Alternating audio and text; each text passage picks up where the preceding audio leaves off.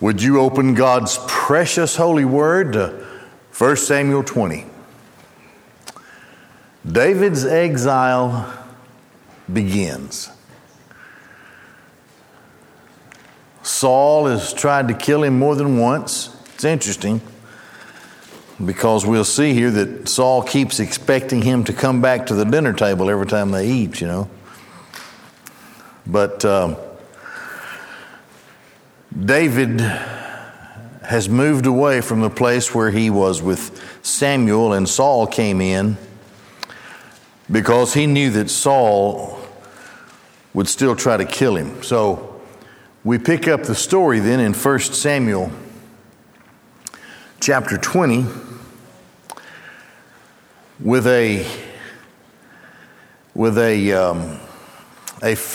further attention to David's friend Jonathan, Saul's son.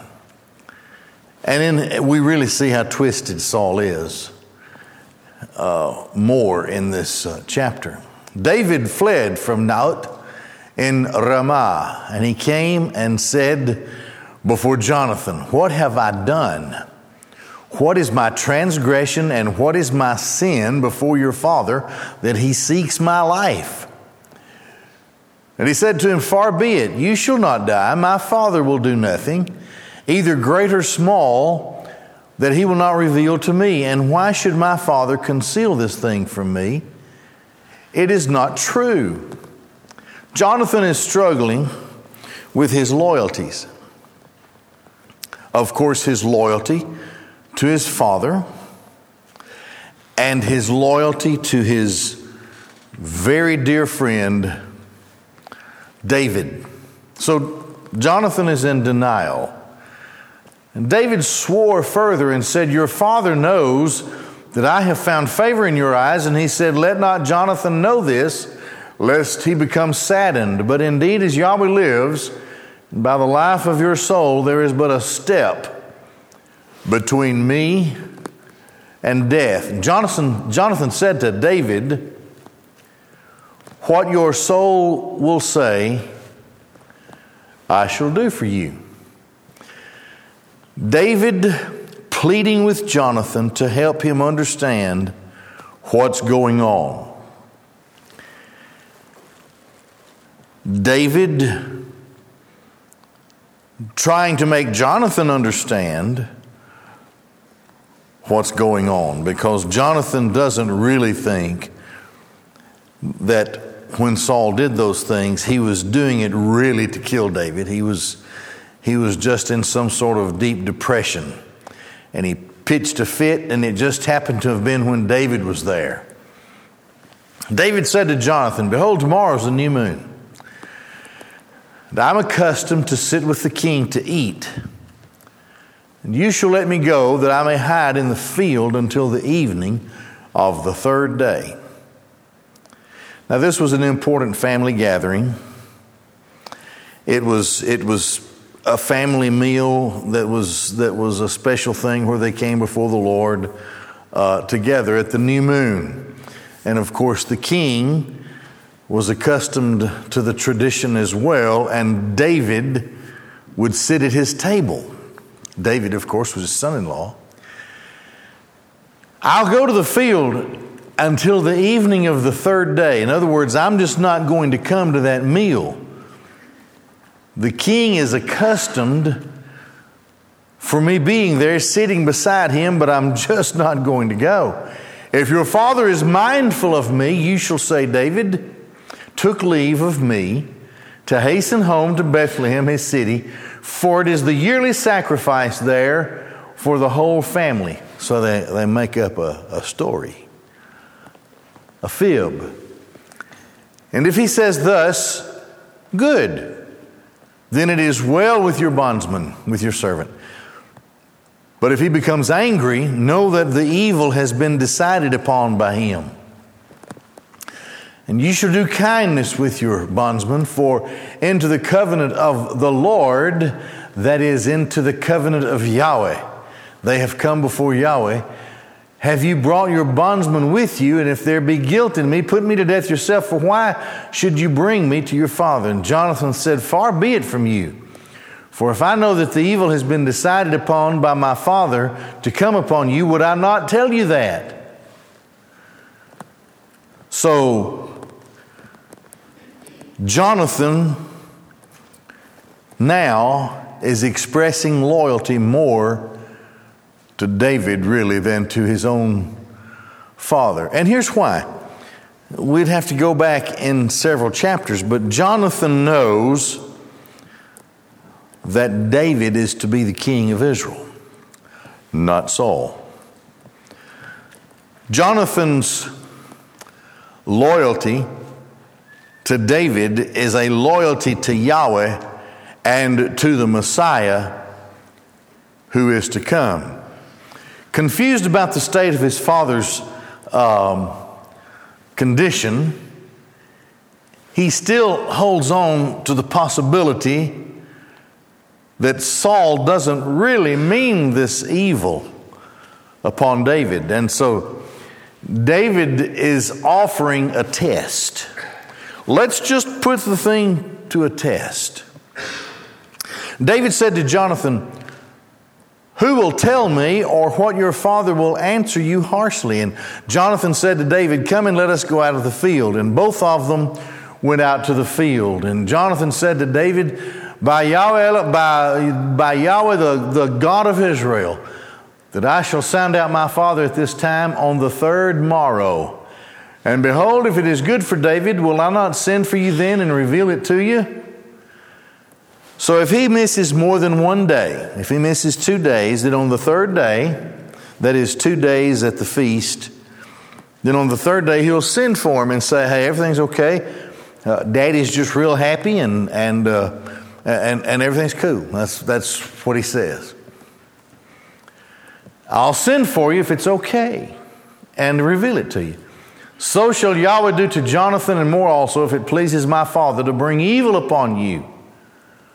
I shall reveal it to you, and I shall send you away that you may go in peace, and may Yahweh be with you as he was with my father.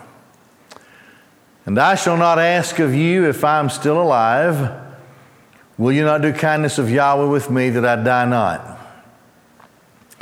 And you shall not discontinue your kindness from my household forever, not even when Yahweh cuts off David's enemies, each man from upon the face of the earth. Jonathan made a covenant with the house of David, and may Yahweh demand it from the hand of David's enemies. Okay, here's how this goes. Jonathan says this: if my father means evil to you, I do not want that to affect our friendship, and I don't want the manner of the transfer of power to come into Saul's household. So Jonathan says, look, I know that Yahweh's with you, and I'm asking you, when you become the king, not to destroy my household. Now, he had every right to in those days, under those conditions. But he said, I'm asking you not just this, but of course that Yahweh will cut off your enemies from the face of the earth. So they're making a covenant. Jonathan made a covenant with the house of David. And what that means is that the house of Jonathan would continue. Now, Jonathan would have been the one to take the throne at the death of his father. So in most cases in that kind of world, that would have presented a problem. David is not the son of Saul. As a matter of fact, they're not even from the same tribes. This would not have seemed to be something that would have been the correct thing to do for David when he becomes king. Jonathan, on the other hand, says, look, please, I'm going to do this and I'm going to help you out with my dad, but I want you to make a covenant between my household and your household. So this is the kind of a thing that was to be established generation after generation. And may Yahweh demand it from the hand of David's enemies. Jonathan continued to make David swear in his love for him, for he loved him the love of his soul. And Jonathan said to him, tomorrow is the new moon. If you'll be remembered for your seat, you will be remembered, for your seat will be vacant. For 3 days you shall hide very well, and you shall come to the place where you hid on the day of work, and you shall stay beside the traveler's stone. So David is going to be a place where he will hide, and only Jonathan will know where he is hiding. So on the new moon, this very special feast before the Lord will begin in the house of King Saul. And at the table, Abner, his chief of staff, is to his right. David is to his left, his son-in-law. And across the table from Saul would be Jonathan. Hide for 3 days. You shall stay beside for the traveler's stone. I shall shoot 3 arrows to the side as though I shot at a mark. And behold, I shall send the youth, saying to the youth, go find my arrows. And if you hear me say to the youth, look, the arrows are on this side of you, then take it and come, for it is well with you, and there's nothing to the matter, as Yahweh lives. But if I say to the youth, look, the arrows are beyond where you go, then you should leave, for Yahweh has sent you away. That will be the signal to David that Saul is after David. And concerning the matter which we have spoken, I and you, behold, Yahweh is between me and you forever. And David hid in the field. And when it was the new moon, Saul sat down to the meal to eat. The intricacies and the evil of the world system are revealed throughout the New Testament. Power, the demon of power, is a very strong demon. And Saul does not belong on the throne now that David has been anointed. But Saul will not give it up. Not even to the life of his son Jonathan. We'll see this as we go along here. Saul means to hold on to power at any cost. It doesn't matter what it takes. It doesn't matter whose life is in the way. Now, this is just one example. The Old Testament, with regard to kings and transfer of power and so forth, is replete with this kind of thing, not just among the Israelites and then the Jews in the southern kingdom, but among Gentiles as well. And then you get into the New Testament and the power of the nations, the power of the Gentiles, and the struggle that the church, the struggle that the people of God have with it in the Old Testament, Israel, and the struggle the church has with it in the New Testament. This never stops until the Lord comes. It's the way of the world. It's the demon of power that enters into the hearts of those who are willing to receive it. So here it is working itself out in the life of young David, who has befriended Jonathan, who is supposed to be the heir to the throne, but in his heart has already abdicated that in favor of David, with the promise that David will never destroy his household. Now, David also is married to the daughter of Saul, so this thing is a little bit complicated. Saul's wagon is hooked to David's wagon. And at this moment in time, David's wagon is somewhat hooked to Saul's wagon. He has a wife who is Saul's daughter, and his best friend who is Saul's son, who is supposed to be the heir to the throne. This thing is complicated. And then to make it worse, there is a covenant that is made between Jonathan of the household of Saul and David, who is the heir to the throne and whose son someday will be the Messiah. David carries that promise, that covenant. Now he's hiding from Saul. Saul means to kill him. Jonathan is looking out after David. So here we go. We move from Jonathan and David to Saul and Jonathan and David. So it's the new moon, it's the feast. And the king sat upon his seat, as at other times, upon the seat by the wall, and Jonathan arose, and Abner sat down beside Saul, and David's place was vacant. You have to understand, Saul knows that David has been anointed to be the king. And so he sits with his back to the wall. He sits with a spear at his side. He doesn't really trust anybody, and he's doing whatever he has to do to keep David from raising up an army and taking over his throne. David's place was vacant. Saul didn't say anything on that day, for he thought, well, it's just an incident. He's not clean. He's unclean. He could have touched a dead animal. He could have been with his wife.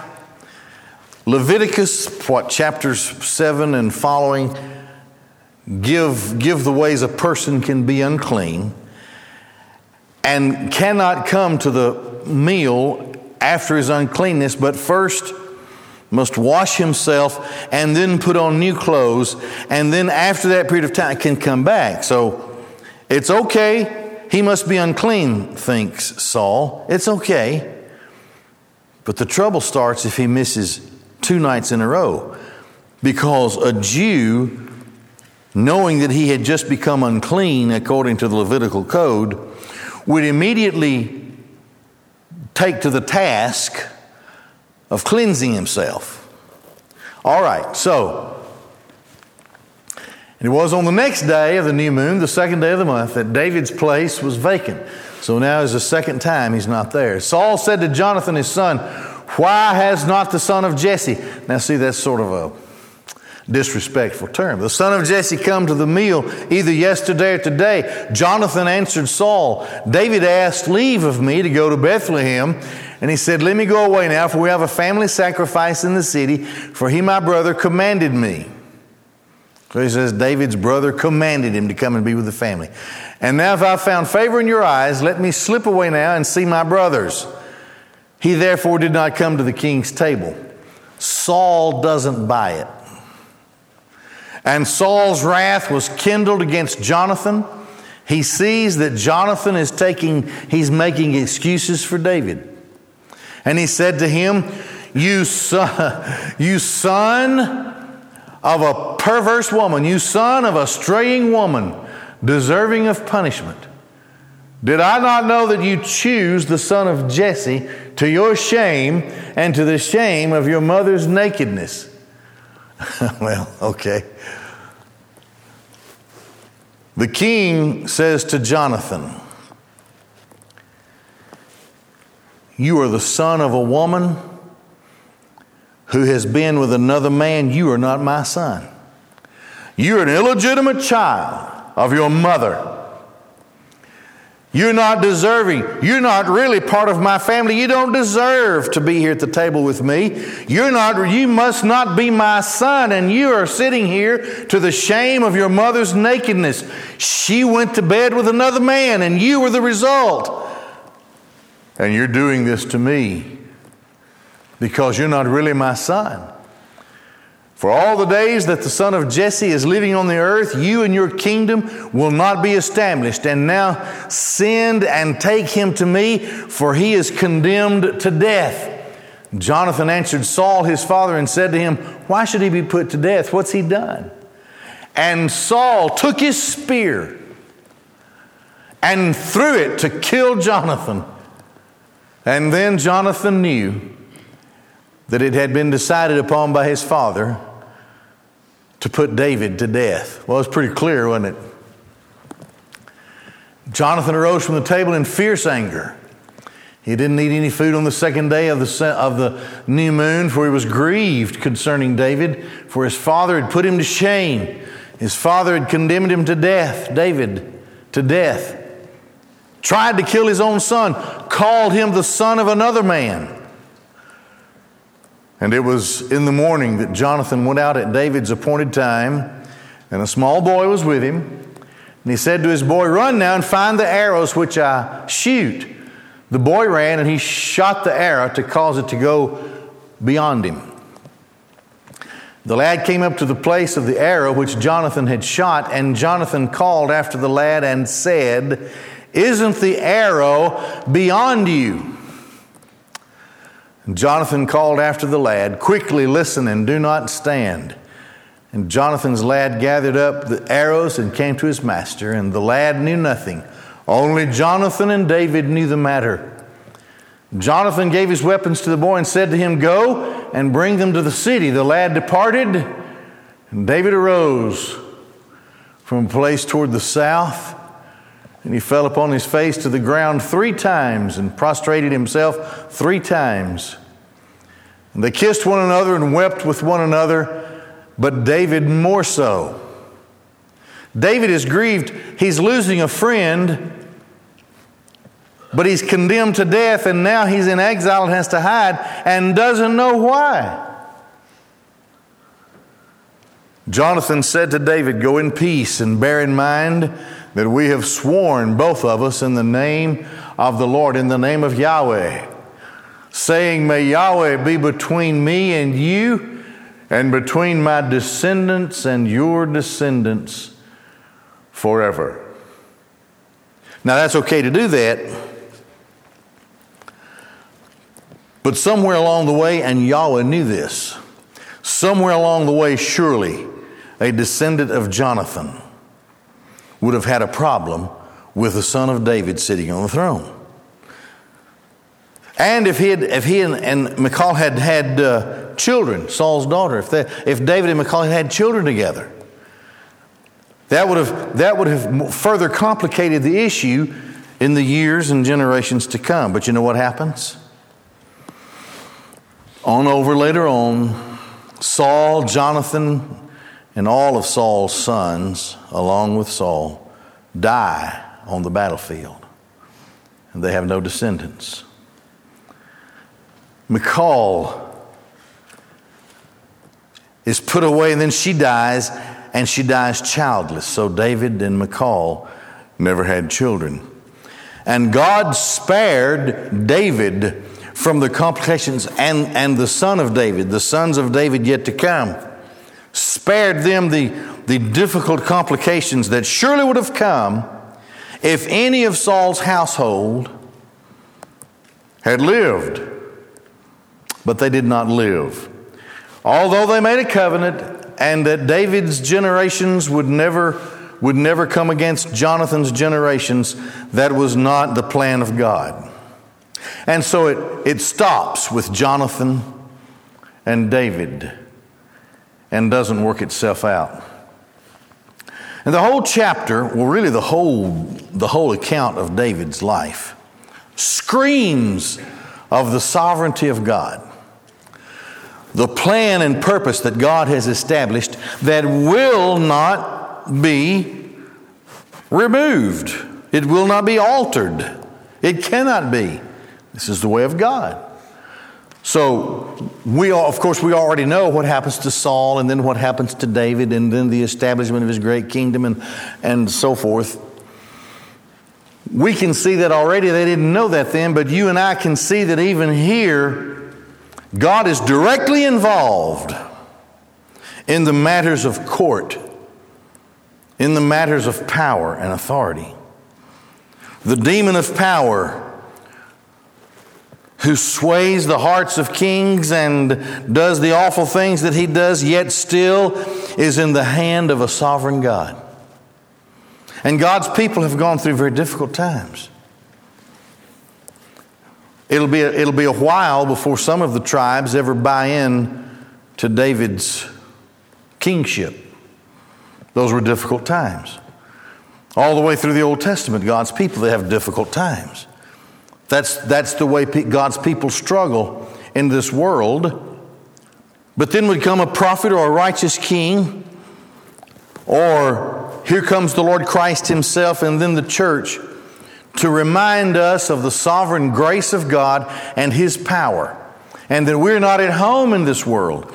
This world is destroying itself with lust for power by people everywhere, in every nation. And you think in our nation? And sometimes the things in the world get very complicated, stay complicated, but the people of God have a very simple focus. And that simple focus is on the power of God, the plan of God, the purpose of God, the sovereign rule of God. We can just keep reading the Bible and reading the Bible and reading the Bible, and we always see that it comes to the same conclusion, and it's never edited out. That finally the kingdom of God is established and the Son of David sits on that throne forever. And God's people have a part in that kingdom that will never know an end. An eternal kingdom that finally, after the millennial kingdom is delivered up to the Father, so that all may become one, and it's a new age and a new heaven and a new earth, the plan of God. And we're just soldiers along the way, and we fit into that as citizens of God's kingdom. And we have to I'm hoping and praying not, but thinking that things can become difficult. If the Lord doesn't take us away first, things can become difficult in the near future for the church and for preaching the gospel and teaching the Bible. But we're not the first generation if that happens like that. We're not the first ones to face that. And God's preserving power is always sufficient. It's always there. So that generation after generation, we still see the people of God actively involved in worship and service to the Lord. And we see just a little bit of that here working itself out under the hand of God in chapter 20. We're going to stop there and have our deacon prayer time.